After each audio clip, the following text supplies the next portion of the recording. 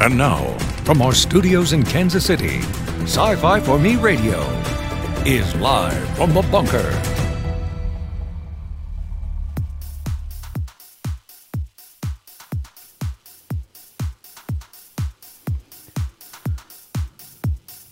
All right, ladies and gentlemen, welcome. We are here live from the bunker. It is single digits outside. It's cold. It's cold in them there hills. And there is a possibility that we could lose our power. So if that happens, we have a contingency plan. Welcome, everyone. The comments are open. The live chat is open. The email address, livefromthebunker@scififorme.com. And we're on all the socials. And we do encourage you to sign up for our newsletter. The link is in our show notes, as well as over on the website, scififorme.com. YouTube, apparently we have offended the wrong people. We've lost apparently 10 subscribers in the last couple of days. I don't know if that has anything to do with our talk about Gina Carano. The trolls have come out on that one. A follow-up on last week's interview with Tony Weisskopf over at Banned Books. Larry Correia this morning writing that apparently Banned's Bar, which is their user forum, has been shut down right now. Tony taking it offline in order to prevent what appears to be a DDoS attack. So there is that fun going on. If you are new to the program, we do want you to consider subscribing. And if you are into podcasts as opposed to video, we're on all the podcast players: iHeartRadio, Amazon Music, Spotify, Apple Podcasts, Double Twitch, Stitcher, TuneIn, and Pocket Casts. And like I said, we've got possible power issues here. Maybe we're keeping an eye on the map. If we completely shut down and go away, we do have a contingency plan. Like I say around here, always have plan B, be ready to implement plan C. We are broadcasting to both YouTube, Twitch, and Facebook. And with all of that, now I actually get to get into our program and bring in our guest. Let me turn that down there. Gary Binger is here with us this morning. This afternoon now. How are you, sir? Well, I'm doing okay, Jason, except that I'm just recovering from a bee sting on Sunday. Oh, I'm an amateur beekeeper, and I've got half a dozen hives, colonies up in Napa, and we're getting into spring here, as opposed to where you're at, where it's cold. We actually have the mustards blooming in the vineyards, and the bees are flying, and you have to do some things to help them prepare for the spring. So I was working the bees, and that's feeding them protein powders, and then moving the boxes around so that they have place to put the brood in. Anyway, I'm out there working the bees, and they get a little aggressive sometimes and defensive. And I'm wearing a full bee suit, and where the zipper came together right in the front, one of those little bees squeezed through, next thing I know, I've got a bee inside the suit in my face. Oh no! Did you know that bears and bees co-evolved? So bears really do like honey, like Pooh Bear, right? They really do like honey, and they've got all that fur, and so the bees have to fight them. So guess what the bees naturally do? Where do they go to attack a bear? They go for bear skin or bear eyes. Bear eye. Oh. And so the bee is going right for my eye, and sorry, she nicked me in the corner near my nose. Oh, anyway, here I am on a video podcast with you, a little swelling, but it reminds me of bees are social creatures, right? And yes. And we're social creatures, and bees have hierarchies, and that's actually sort of one of the sub-themes in my book, Unfettered Journey, about social hierarchy and social justice as we look to the near future. Now, those words, depending on what group you're standing in front of, whether it's online or in person, those words can evoke certain reactions. So let's Let's back up for a minute and talk about what the book is about. This is your debut book, I understand. That's right. It is called Unfettered Journey. It's out now. It came out in September. And this is a new thing for you. You've been in technology. You've put in time over at eBay. You're into philosophy, Silicon Valley, all of these different things, astrophysics. What drove you to write this book? This is a passion project, or something in your experience said, "Hey, I need to write about this." Well, it's both of those. So it is a passion project. I spent almost 30 years in high tech in Silicon Valley, and I had the opportunity to be involved in most of the key technologies. Half a dozen years in life sciences. I spent time in the electronic design, automation, chip design industry. I did high-tech windmills. I did computer peripherals. I did streaming video over the internet. I was chief financial officer of a company, VExtreme, that actually created this technology we're using today to compress video. And we sold that to Microsoft. That became Media Player.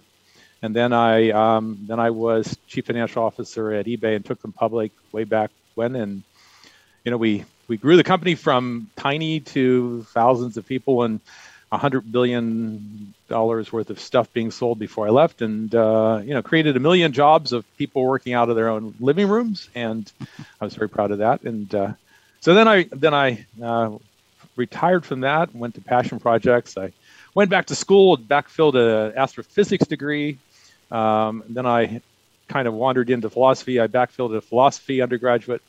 I got a master's degree in philosophy, focusing on philosophy of mind, thinking about, what is the mind? What is that I? Jason, what's that I at the middle of Jason? What is that right. thing? And so I put that interest in the mind and consciousness together with a futuristic setting. That's how the book evolved.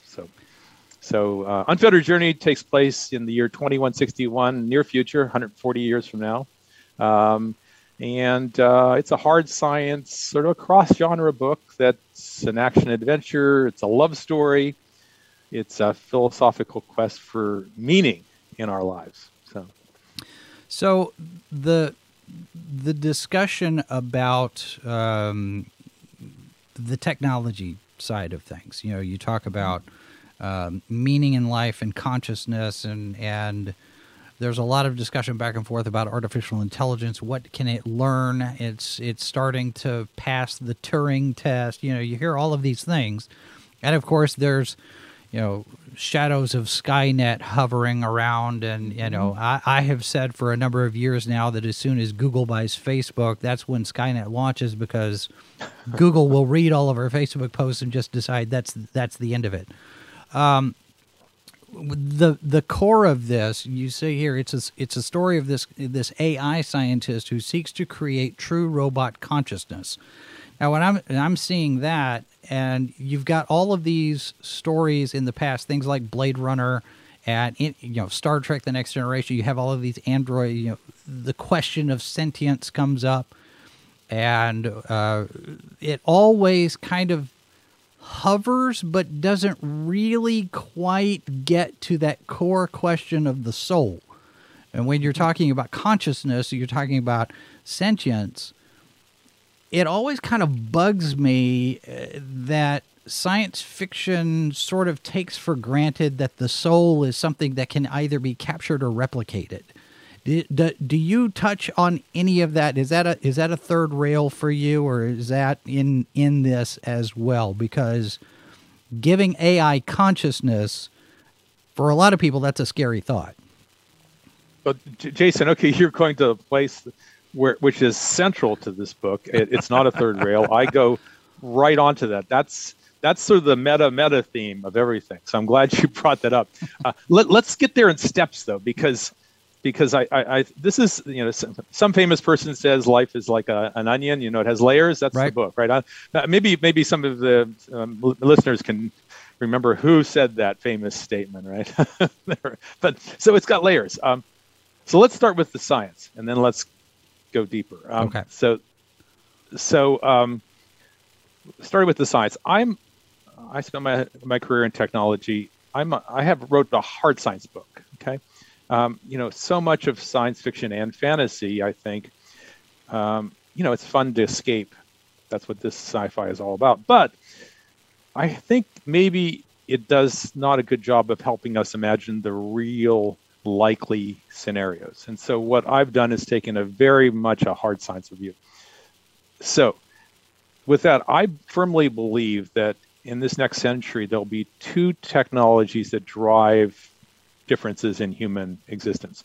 One is bioscience, and the second is AI and robotics. And I'm going to set aside the first one for a while because I don't address that. I think that the technology that'll be most in our face, that feels like it's changing our life the most, will be the AI robotics. But I have a very counter view than a lot of what you just mentioned. I think that the evolution of robots is going to be more like the evolution of the automobile. Sure, Henry Ford invented 1910 Model T, but realistically, it took a century for the automobile to get to what it is now, right? Because you had to do the starters, you had to do the windshield wipers, the electronic systems, all that stuff. You need to build the roads. You needed to build the legal infrastructure to deal with injuries. And so all of that took a long time. And so I think, this idea that we're going to have robots running around in the next 5-10 years is actually wrong. Okay, but having said that, and we get excited by the Boston Dynamics, the robot dogs and all that sort of thing. Sure. And then you're right that Hollywood tends to do, Terminator, Skynet, and we hear these thoughts that the next thing you know, we're going to have the super intelligent robots, and they're suddenly going to take over in a few nanoseconds. Again, I don't think that's true. What I think is that it's going to take a while, but we can all see that it will happen, right? Because the economics will make it. Will drive it. So the robots will get better and better and better. So that's what I think the reality is. And what does that mean for society? And that's the key thing. So about 2 years ago, I attended a workshop at the Santa Fe Institute called AI and the Barrier to Meaning. And, a lot of the experts are down there, Rodney Brooks, who invented the Roomba, a lot of the leading AI scientists for the last 40 years. And one gentleman presented a paper talking about jobs, and he described it as sort of a topology, a landscape with hills and mountains, and the analogy was that the water level is rising, and the water level rising are jobs disappearing. Okay, and so the question was, what's in the valleys, what disappears first, and what's at the top of the hills? Well, Jason, top of the hill may be something like your job, right? It's very hard to automate that. Okay.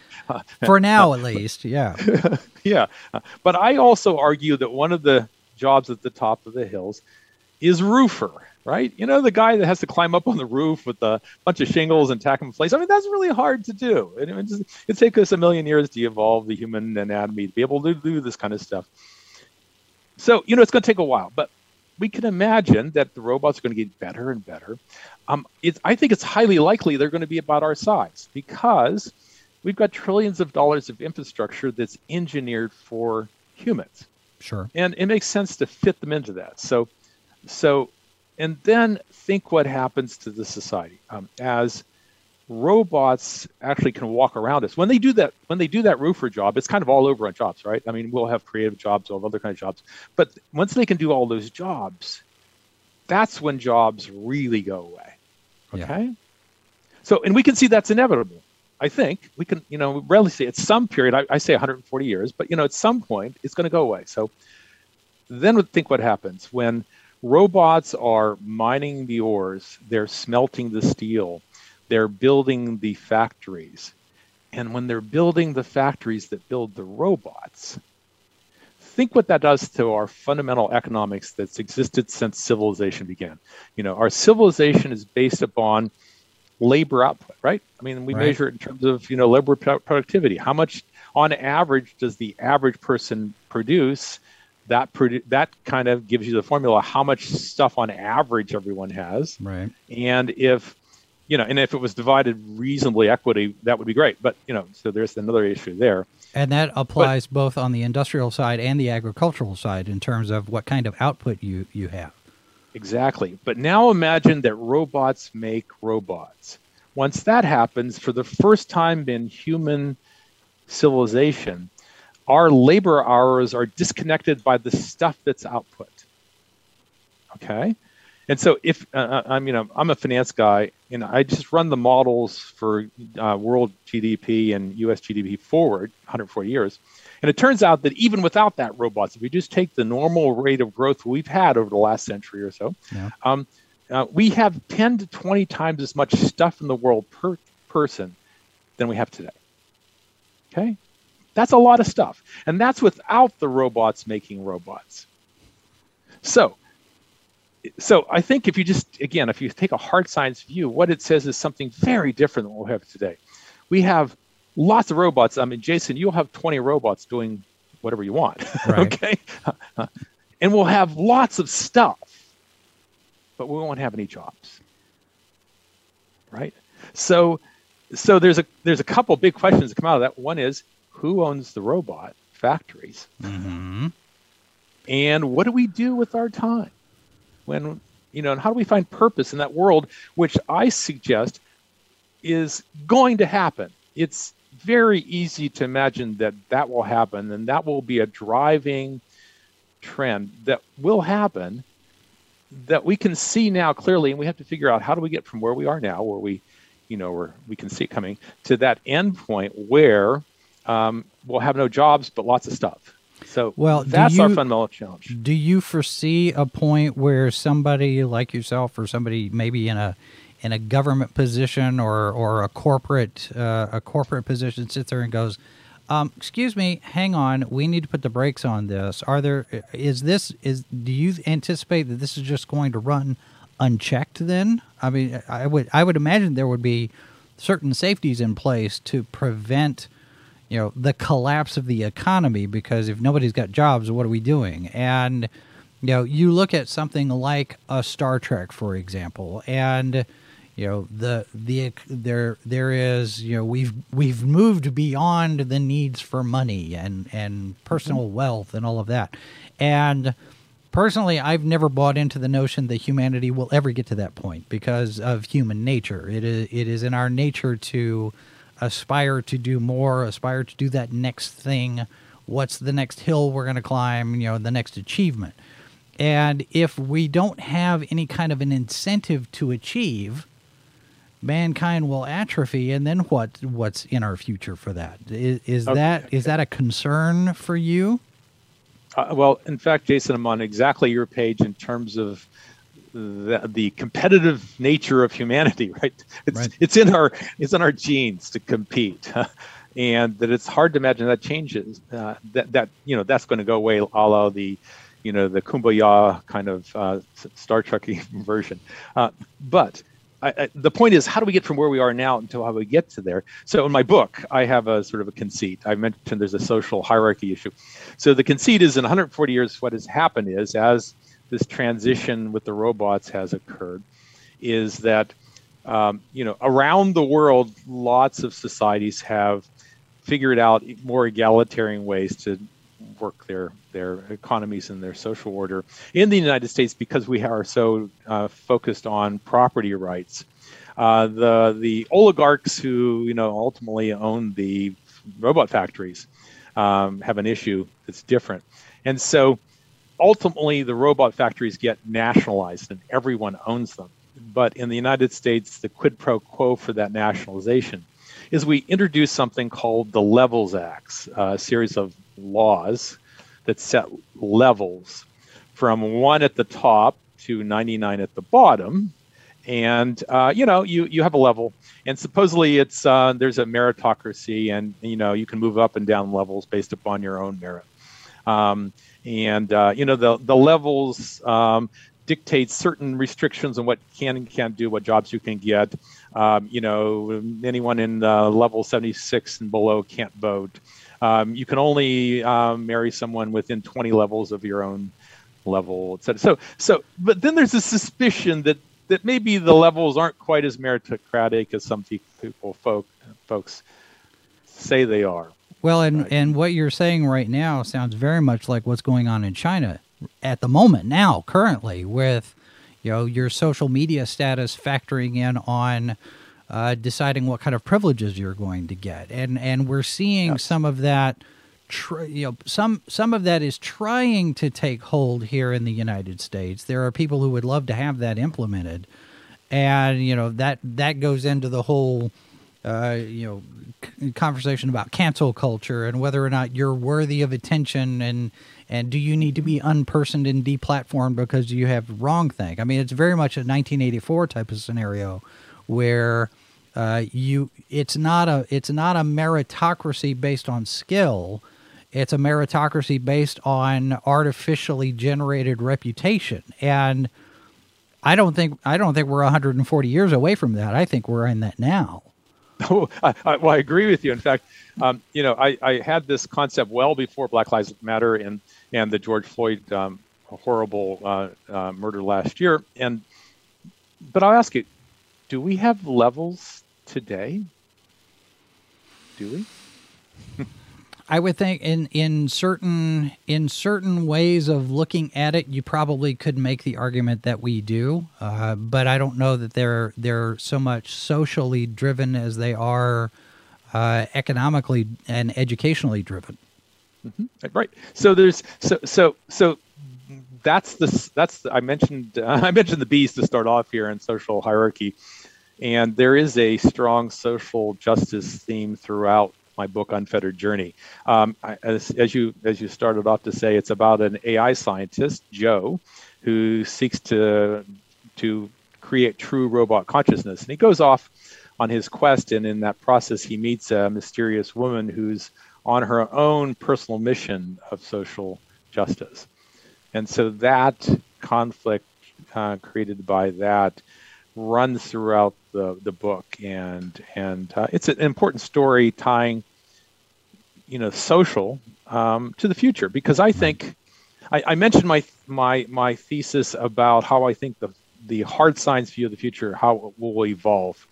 But I agree with one thing that you said, Jason, is that in our natures we're competitive, and it's hard to imagine that competition will go away. And so how does that affect us when one of the things we compete about is money and stuff, right? When that's no longer relevant, and how does that evolve? So it almost feels like the questions are there. You're putting those questions out there, and you seem to have maybe arrived at your own conclusions. How much of that is in the book? How much do you leave open for people to come to their own, draw their own conclusions based on what's in the book, as opposed to what you want to tell people to that's a good question. So as I started off to say, I think the two technologies that will drive this next century are those AI and robotics and bioscience, and I think we have to deal with those, and the effect, as I said, of those will be at the other side. We'll have lots of stuff, and we'll have robots, and then what's that like? And so, since we'll have a lot of stuff, I firmly believe that, and we'll have a lot of stuff per person if the demographics continue the way they're going. We don't have crazy population, which doesn't seem to be true. We have fewer children per couples, etc., around the world. So we're going to have more stuff, and I mean that's sort of suggests that there will be some sort of more of a utopian world possible, a la Star Trek, right? That people won't be competing over that stuff. But how do we get there, right? And that's the real challenge for us, to maneuver through lots of ways that could go wrong. Right, because the jobs go away. Yeah, because on the flip side of that, you've got the scenario that's presented in Wall-E, for example, where humanity has left the planet and they're living a life of lazy leisure and not accomplishing anything and not doing anything, and they're sitting fat, dumb, and happy on the spaceship, completely unaware of anything. And that's a real, for me, that's a real concern as far as, if we grow so dependent on AI and robotics that, like you say, the jobs go away, we have no incentive to improve ourselves. You're talking about possibly the beginnings of the decline of civilization as we know it. I think that's right. Some in the chat, Eastland says, talking about social credit, it works with walking down sidewalks or electronics. People have different levels of prestige, trust, and credibility among their smaller groups they're in. When robots become sentient, they may not share our values. That might not mean extermination, though. And Robert... Well, that's... okay. Yes. No, go ahead. We'll get to Robert's comment here in a second. So AI, when it becomes self-aware and they decide they are our betters, do you see? Perfect. Is that a potential that could happen? So that is one of those tropes, I think, in the movies. And again, I'll go back to Terminator. They're all going to become conscious really fast. My master's was in philosophy and ontology of mind. What is the mind and how does it work?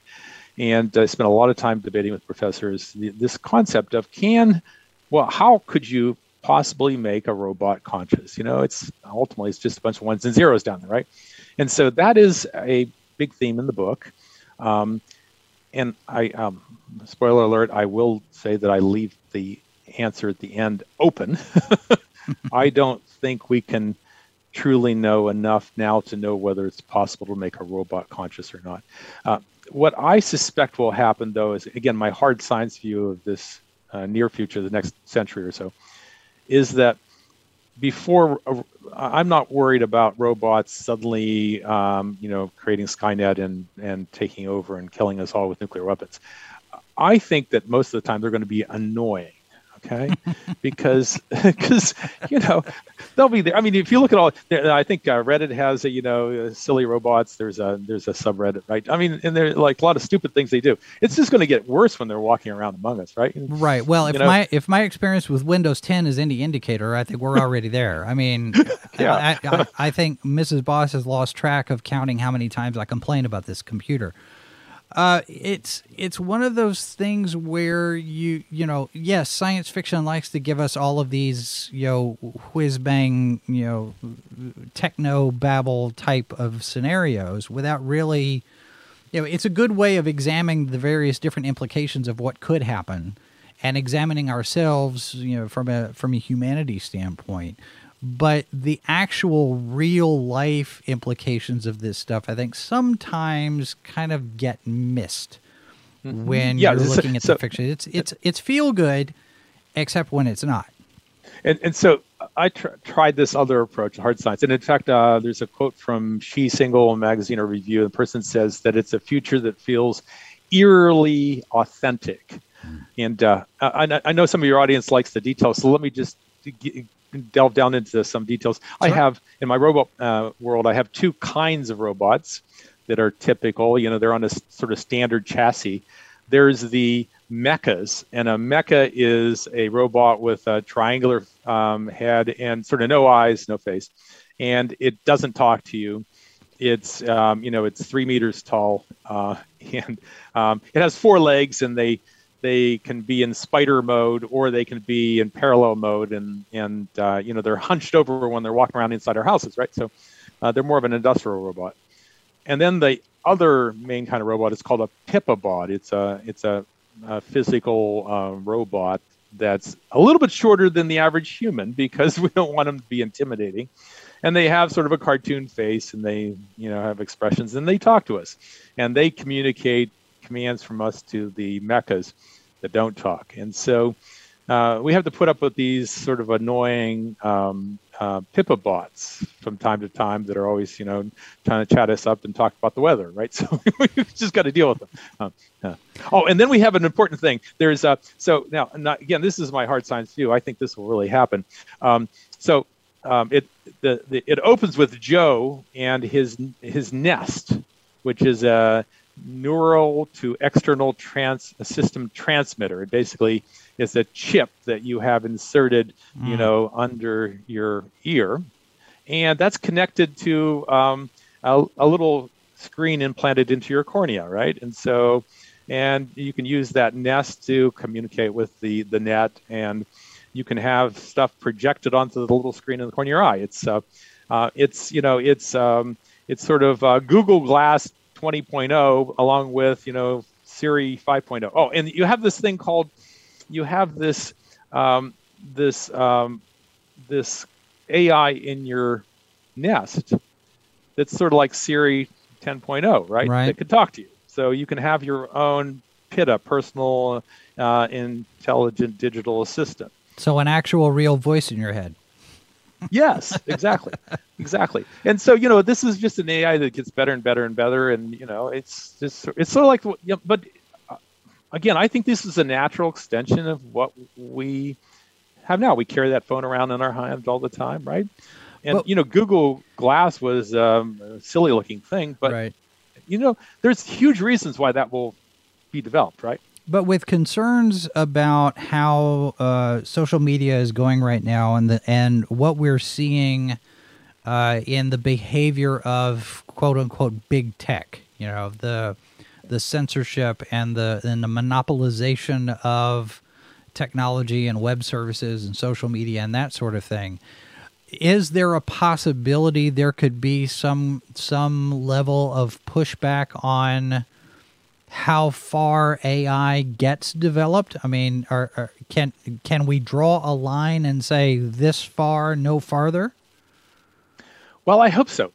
One of the characters in my book at one point says, we want to be able to control our privacy. Everyone has the right to be forgotten, right? So that's a really important question.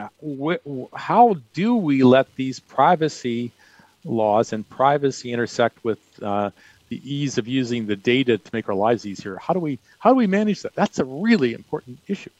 Well, and the other thing too, there is, you talk about the Section 230 constantly comes up with, curating content versus just putting it out there, and yes, we want to, at a certain level, we want to remain anonymous. We want to be able to control our privacy, and yet people keep pointing out, as long as you're on social media, you're the product. All of this information with the algorithms and everything. I look up something and suddenly I'm seeing 10 ads across 12 social media platforms for this same thing. Google reads our email. Facebook looks at all of the stuff that we post. Is privacy gone? Do we have an opportunity? Is there a chance to recover some of that and dial back a little bit on some of this? Well, there certainly is, but the window is closing. And the reason is that whether we have the existing big tech companies or some other replacements, the value of that is so much. And here's my economic thesis of why that's true. Think about our fundamental. I'm a capitalist, right? That's my business career. But think about our fundamental economics. The economics is based upon supply and demand, right? And you go back to Econ 101. When supply equals demand, it all works out, right? So what balances supply and demand? Well, we use money as the thing that sets the prices. So if there aren't enough of the popular widget X, then the price goes up and then they make more of them. So that's how that is. Money facilitates that transfer of information.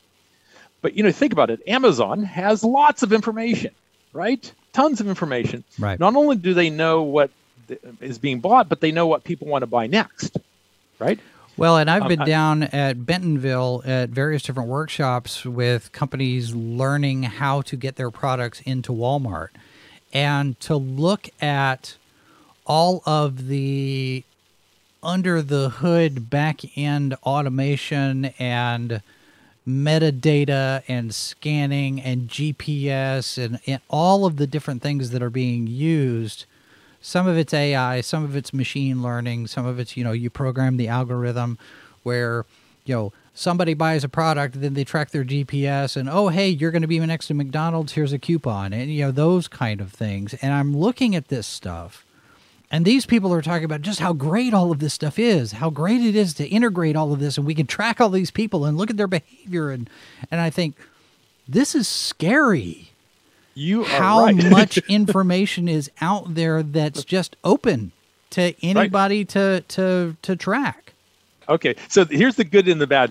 I'll say the sort of the good is that if you imagine all that data, when I was at eBay, we said the same thing, that not only did we know what people would bid for a particular, Beanie Baby or whatever, but we also knew what they might bid for all the folks that lost, right? So that's information that's not in the current economic system, right? It's supply and demand, the simple thing.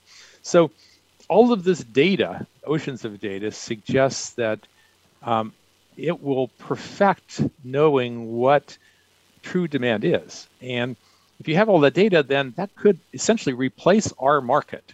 So the AIs, that technology, could know how to make the plants produce the right stuff that we needed, right? And so it can replace the fundamental supply and demand mechanism in global economies today. So is that good? Well, that's much more efficient, right?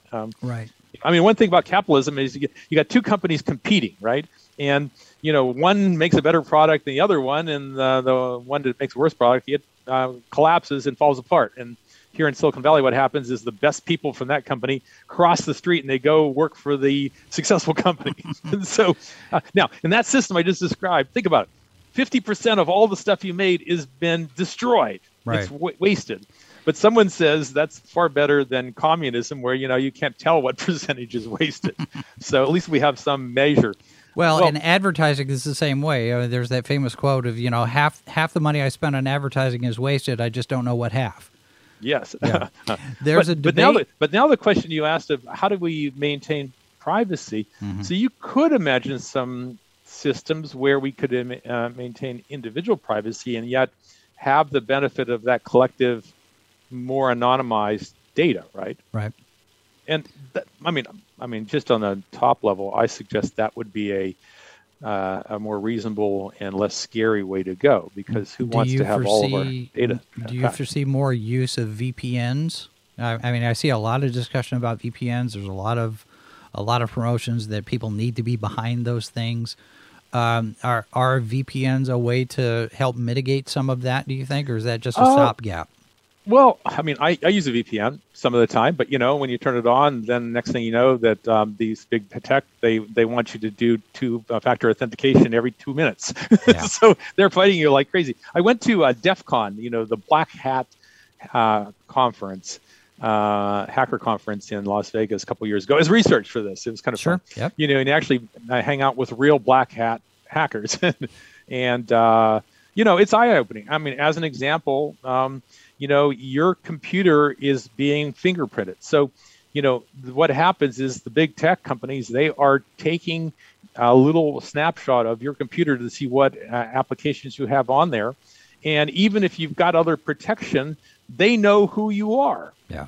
Isn't that scary? It is. That's scary. It is very scary. And yeah, I mean, so you have to, trash your computer and buy a new one if you want a new fingerprint. But they'll, so there's the big tech is fairly devious, I would say. I'm not overstating it, about how desperately they want to be able to tie all the pieces of data together because it's valuable, right? Now, it also raises the questions of how much the companies that own that data, or the companies that have access to the data, can manipulate that data and manipulate society using that data. I mean, we've seen the questions about, with regard to the elections, as an example, or marketing a particular movie, or trying to get, you look at the social media movement that got the Snyder Cut going on in place. So it can be used for good. It can be used for evil. And I think a lot of people are concerned that it'd be used for evil a whole lot more. There's a debate going on in the chat with regard to competition. You mentioned competing for various different things. And in a capitalist society, we're competing for money in some cases.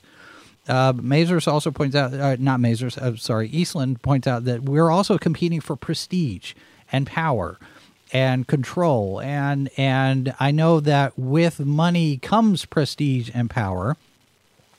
And I think that with certain political figures out there, it's all about power, not necessarily about the money that comes with it, although that is a side benefit. But this whole aspect of AI and social media possibly being used to manipulate society into these hierarchies. I mean, you talk about the Levels Act. I don't know that we'd get to the point where it would require registration so much or legislation, because we're already kind of halfway there. How do we stop it? Well, that's a good question. You mentioned about fundamental human dynamics. There's a character in my book who she's the commander of a space station circling the moon that is being built to send probes to find exoplanets. Right. By the way, again, a hard science view of the future. We are not going to find faster than light spaceships. I'm sorry. Okay. What? And if you actually, I'm sorry. I'm sorry. Right, 140 years, we're going to be barely leaving the solar system. It's like, Einstein's equation. It takes a ridiculous amount of energy to accelerate any mass, a tenth the speed of light. So that's going to be the problem we have as we look forward, is that it's not going to be as so cool. And it's going to be it's actually a little bit sad, I think, because, we're still going to be bound to our own solar system here for a while. So, so I've got this commander, and she's debating what motivates us. Typically it's money, it's power, it's fame, and what is it that causes us to want to do something? She's running this space station that is, holding the highest aspirations of mankind to go beyond, right? So, I hope we're still doing that. In terms of money, Eastland mentions barter. We get to a point where jobs are scarce and we're all kind of sitting around twiddling our thumbs. And we've already seen, because money right now has the value only that we ascribe to it. Because we're off the gold standard. Some people have talked about going to silver as a standard, but there's no movement on any of that. I mean, if we need more money, we just print it. It doesn't have any inherent value other than what we decide it's worth. And I can see us getting to a point, because you talk about, your book is set after, it's a post-apocalyptic thing, like a lot of other books are. Mm-hmm. And there's war, and there's all of these different conflicts. Are we possibly looking at a collapse of the dollar? I mean, you've been in finance. Is the dollar in trouble? Is money a limited resource, and at some point does it go away, and then we just kind of go to a barter system based on our social media credit? Well, okay, so classic economics. You have a certain amount of economic activity, right? And then you need a certain amount of this stuff called money that helps flow the translation of goods and service among people.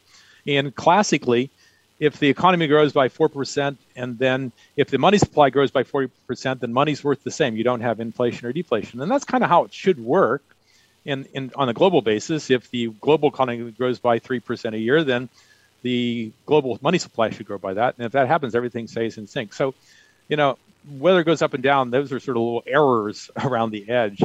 And that's why, by the way, I don't think Bitcoin on its basis is a good idea, because it's fixed in supply, which means it's going to be a horrible currency to actually facilitate what money's supposed to do, which is to make smooth trade, right? Right. But I do have something called dark credits in my book. It's it's a way to make sure that the money you have is not accounted for, so you can kind of slip under the radar of all this data that's being translated around, so they won't catch you on all this stuff. So I'm still have that going on in the book.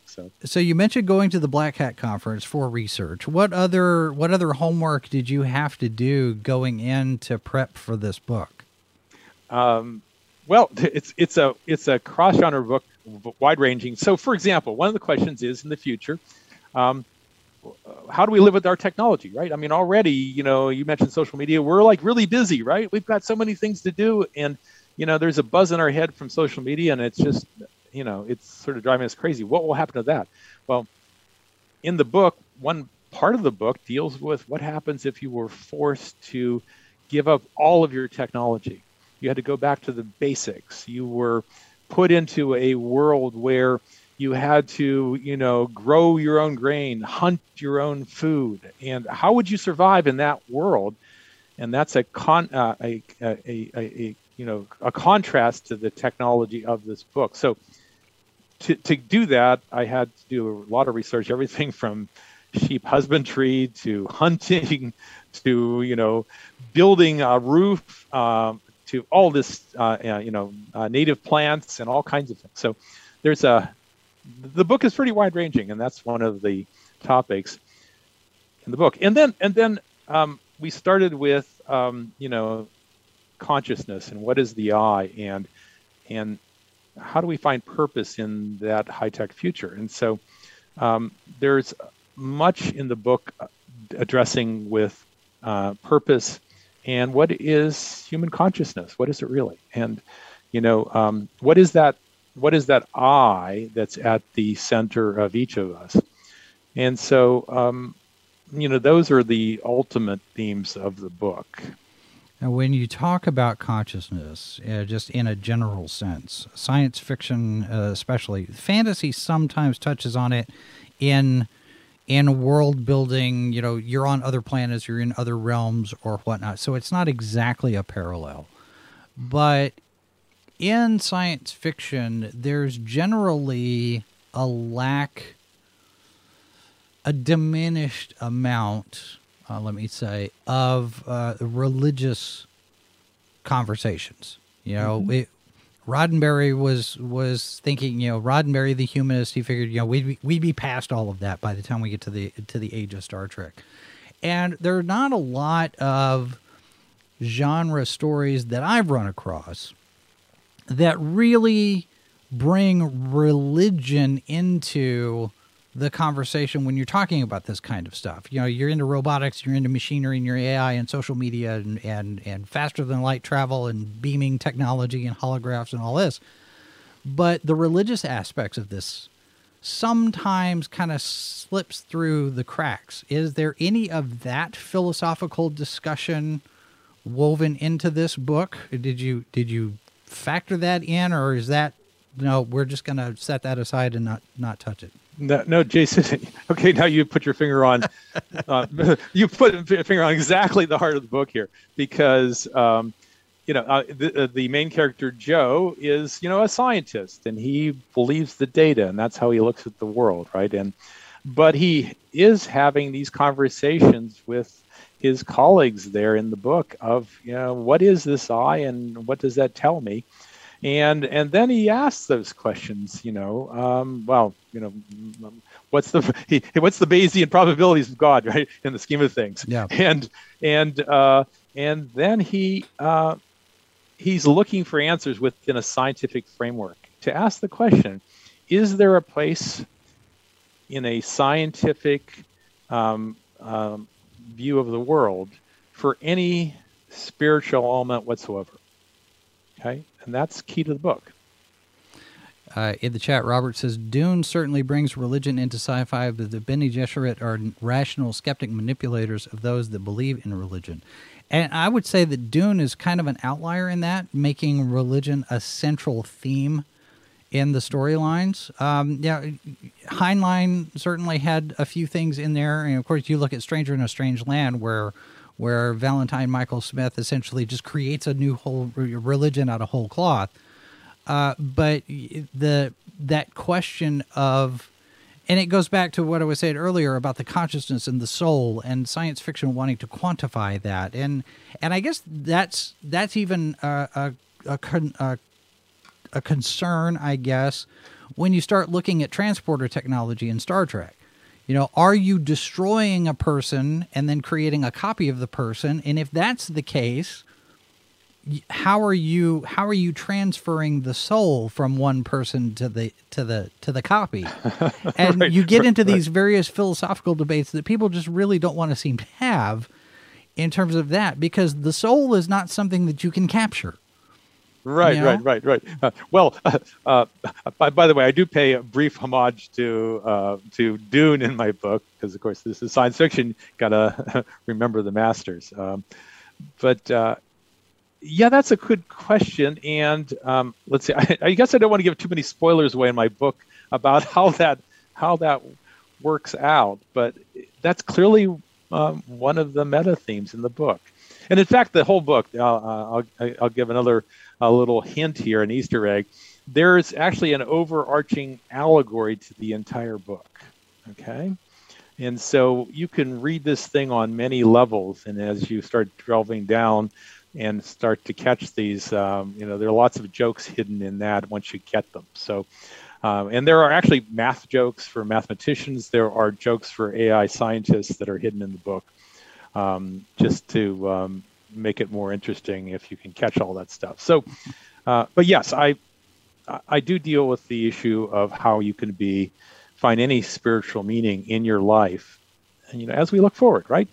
How do we deal with this? I mean, we're all inundated with the technology. I think people are tense. They're anxious dealing with this world that is, more and more complicated all the time. We do maybe perhaps hope for something that's a little bit simpler, a romantic pastoral past.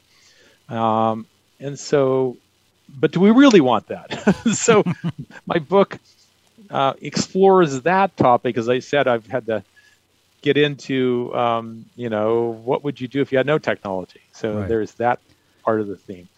And ultimately, this gets, I hope, to helping readers think about those questions in their own life.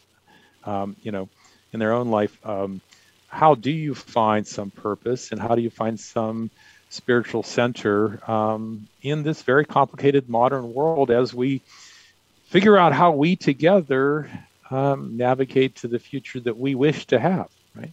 Right. Now, Sci-Fi Snob mentions we will always be religious.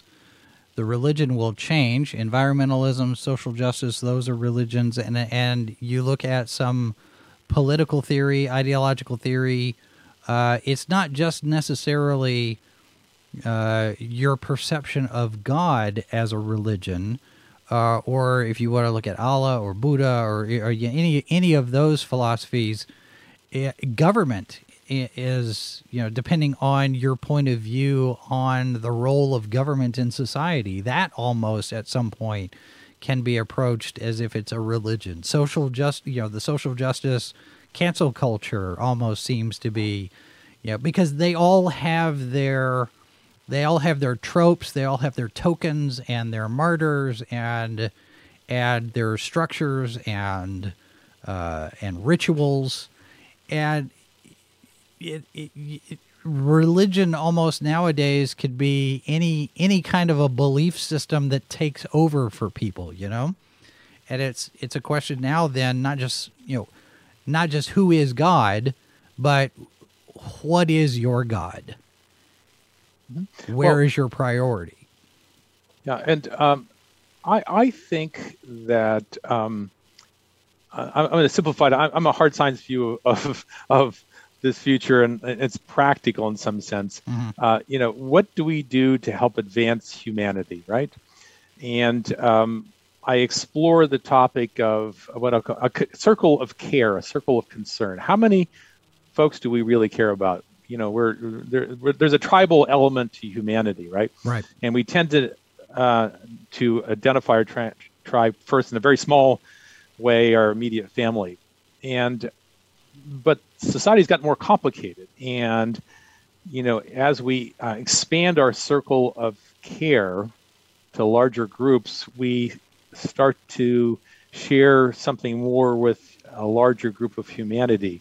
And I think we think of that as a good thing and try to encourage that, then that moves the whole human experiment faster and in the right direction. And so how do we do that collectively? How do we advance humanity? That's, we're going to have lots of stuff, okay? And we're going to have maybe fewer jobs.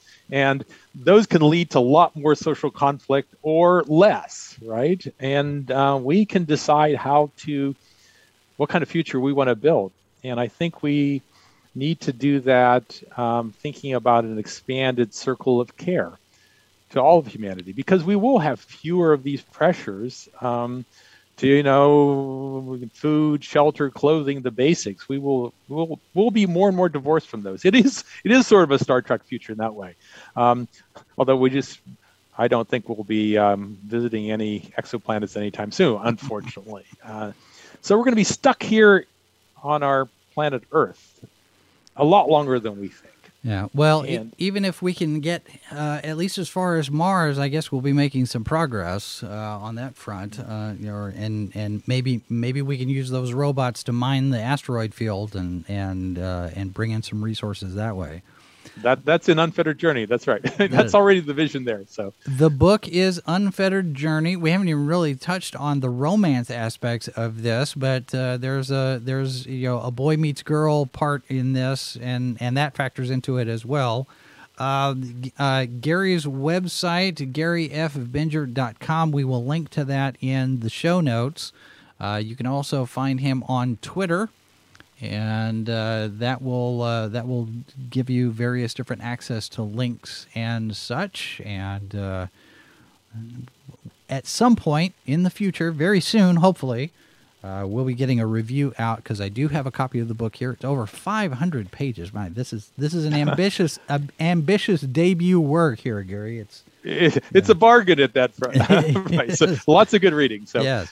And I'll ask your audience to stay with me until you get to what I'll call the footbridge scene, because again, this is a very complicated story with lots of layers, and I think if you get to that, the story will grab you. Well, in reading some of the reviews online, it seems like there are some people who say that it's a slow burn at the beginning, and then it picks up afterwards. So that's good to know. Maybe going into it and say, okay, this is going to take a little bit to get settled in, and then here we go. So it'll be interesting to see. I'm looking forward to reading it, and. When the next, is this a one and done, or is there? You said it's left open. I'm assuming you're already designing a sequel and thinking about ideas for other stories, or? Well, right now I'm actually working on the international launch. So in January I launched my French edition. I have my Italian translation coming up just within this month, and I have another 5 translations behind that. So the first half of this year is this international launch. Things have been going pretty well. In January, actually, the book hit 10 Amazon bestseller lists. And of course, Amazon, it goes up and down. That's that's a very temporary thing, but it's had good reviews, and I'm very pleased that I think it's elicited in the kind of reviews that I'd hope for, which is that for the thoughtful reader who really wants to think about the future, and this has some powerful characters, some powerful women characters in particular, that people love a good story. So all that's been good, and that's what I'm focusing on now. So Jason, thank you so much. This has been a pleasure to to share this with your audience. Yeah, thank you. I appreciate you coming on here, and I'm glad that we got through the entire hour without any kind of a power hiccup or anything. The book is available online in Kindle edition, I imagine, as well as the printed form. And then the best way to find you, do you want people going to your website or your Twitter, or does it matter? Any of those, any of the above, and it's on audiobook too. It's on Amazon. It's on Ingram Spark. So available any place you get books, Kobo, Apple Books, Google Books, all that. All right, Gary Binger, thank you very much for being here, sir. Thank you very much. Just a programming note tonight, we do have planned a new edition of Salacious Crumbs with the latest Star Wars news. Assuming that the power cooperates, we will be on at 9 p.m. Eastern, 8 Central. And then coming up a little bit later on in the week, we do have a new Ranker Pit discussion. And right now it's scheduled for Friday, but it might move. We'll see. And we'll let you know. So keep track of all of the social media for that announcement. And then, of course, on Saturday, we have a brand new Foreign Bodies at 1 p.m. Eastern. And then Saturday morning, of course, we have all the week's headlines on Good Morning Multiverse. And that's going to do it for us here today. Thanks very much for being here. And remember, everyone, there are 4 lights. This has been a presentation of Sci-Fi for Me Radio. Copyright 2021 by Flaming Dog Media, LLC. All rights reserved. No portion of this program may be retransmitted without the express written consent of Flaming Dog Media.